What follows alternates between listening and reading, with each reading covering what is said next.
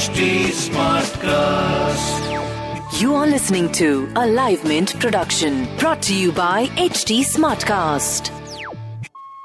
Hi, Why Not Mint Money is a daily podcast on personal finance that helps you get smart about managing money. We help you understand basic money concepts to keep you from making bad money mistakes. Why Not Mint Money is your one-stop solution to money matters.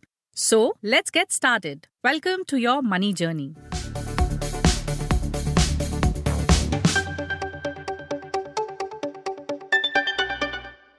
Retail inflation spiked to nearly 7% in July, impacting household spending. But even with all the buzz around the figure, do you know how inflation is tracked and calculated? Here's how the figures are arrived at, the indices used to measure inflation, and what they mean for you. You're listening to Why Not Mint Money, and I'm Nilanjana from Mint's personal finance team. So let's start with CPI inflation. Data published by the National Statistical Office last week showed that retail inflation rose to 6.93% in July from 6.23% in June, with food inflation rising to 9.62% from 8.72%. Inflation is the rise in prices of goods and services. It is calculated by tracking the increase in prices of essentials. The primary index that tracks the change in retail prices of essential goods and services consumed is the Consumer Price Index, or CPI. The index assigns different weights to various goods and services and tracks the movement of their prices. It also tracks prices of the entire basket on a pan-India level to calculate the overall inflation figure of CPI inflation. But according to economists, CPI is not the cost of living index and therefore is not an accurate reflection of consumer spending. The weightage of food in CPI is close to 50%, but most households don't spend that much on food. So what we spend more on is services like education and healthcare and transportation, where inflation levels are much higher. There is another index that tracks inflation, however. It's called the WPI index, or the Wholesale Price Index. While retail inflation looks at the price at which consumers buy products, WPI is measured based on prices at the wholesale level. There are two layers between wholesale prices and retail prices. One is the transportation cost of goods, and the second is the retail markup. During the lockdown, it was difficult to transport goods and additional costs got added to individual prices.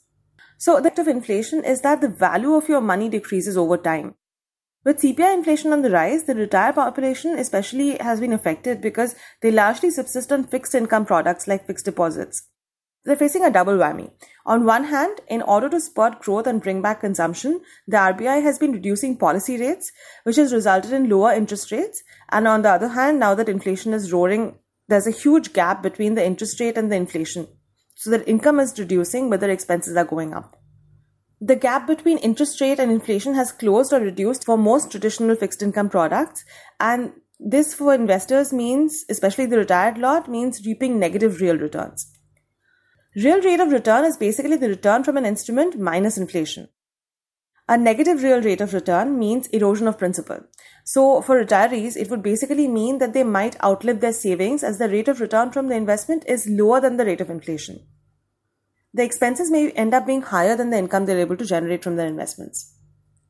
Banks have been cutting interest rates for quite some time now as lending rates have gone down, and the RBI's lowering repo rate is supposed to support the economic growth. Repo rates have gone down from 6.5 in February last year to 4% currently. The retail inflation touched at the high of 7.35 in December 2019 and has since remained above 6%, barring the month of March 2020. So the real rate of return from investments in a senior citizen's 5-year fixed deposit, which has the rate is around 6.2%, will be minus 73 basis points, considering the July inflation rate of 6.93%. 1 basis point is equal to 1/100th of a percentage, of course. But this is just according to the inflation. Factor in the taxes and the real return nosedives further. For a person in the highest tax bracket of 30%, the post-tax return will be 4.34%, that is a real rate of return minus 2.59%. Experts believe that the real rate of return will continue to remain negative on such products for some time, while given the fact that the current inflation is driven by food inflation and supply-side shocks due to COVID-19, going forward inflation could soften, but it still may remain above the current fixed deposit interest rate. Hence, the negative rate of return scenario is going to continue. This highlights the need for senior citizens to diversify beyond traditional products such as FDs. They should look at other fixed income products like debt funds, which have been able to deliver inflation-beating returns. Debt mutual funds also have the tax advantage over FDs as their long-term gains are taxed at 20% after indexation, which effectively lowers the tax liability. Experts believe that retirees should look at a mix of products available in the market and choose among them depending on their risk appetite.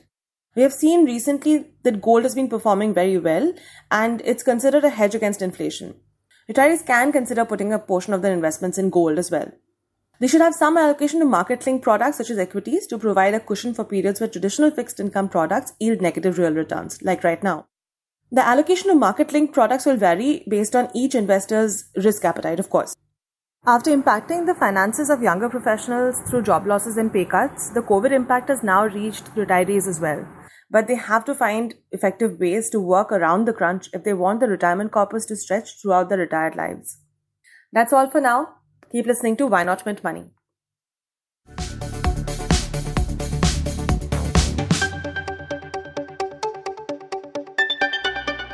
Thanks for listening in. We're also available on livemint.com. And if you're old school, then do pick up a copy of Mint for some insightful coverage. If you have any questions you want us to address, do reach us out at HT Smartcast. We are present on Twitter, Facebook, and Insta. And if you want to connect over email, write into us at mintmoney@livemint.com. Until next time, it's bye-bye.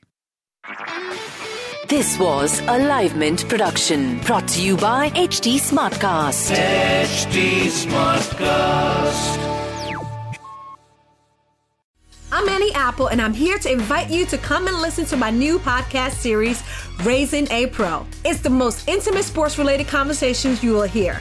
Each week, we explore the journeys of some of your favorite NFL players through the eyes of those that know them best. From Joe Burrow, DeAndre Hopkins, Myles Garrett, Ezekiel Elliott, Nick and Joey Bosa, just to name a few. With exclusive insights and information, we leave no stone unturned. Subscribe now to Raising a Pro on your favorite podcast app.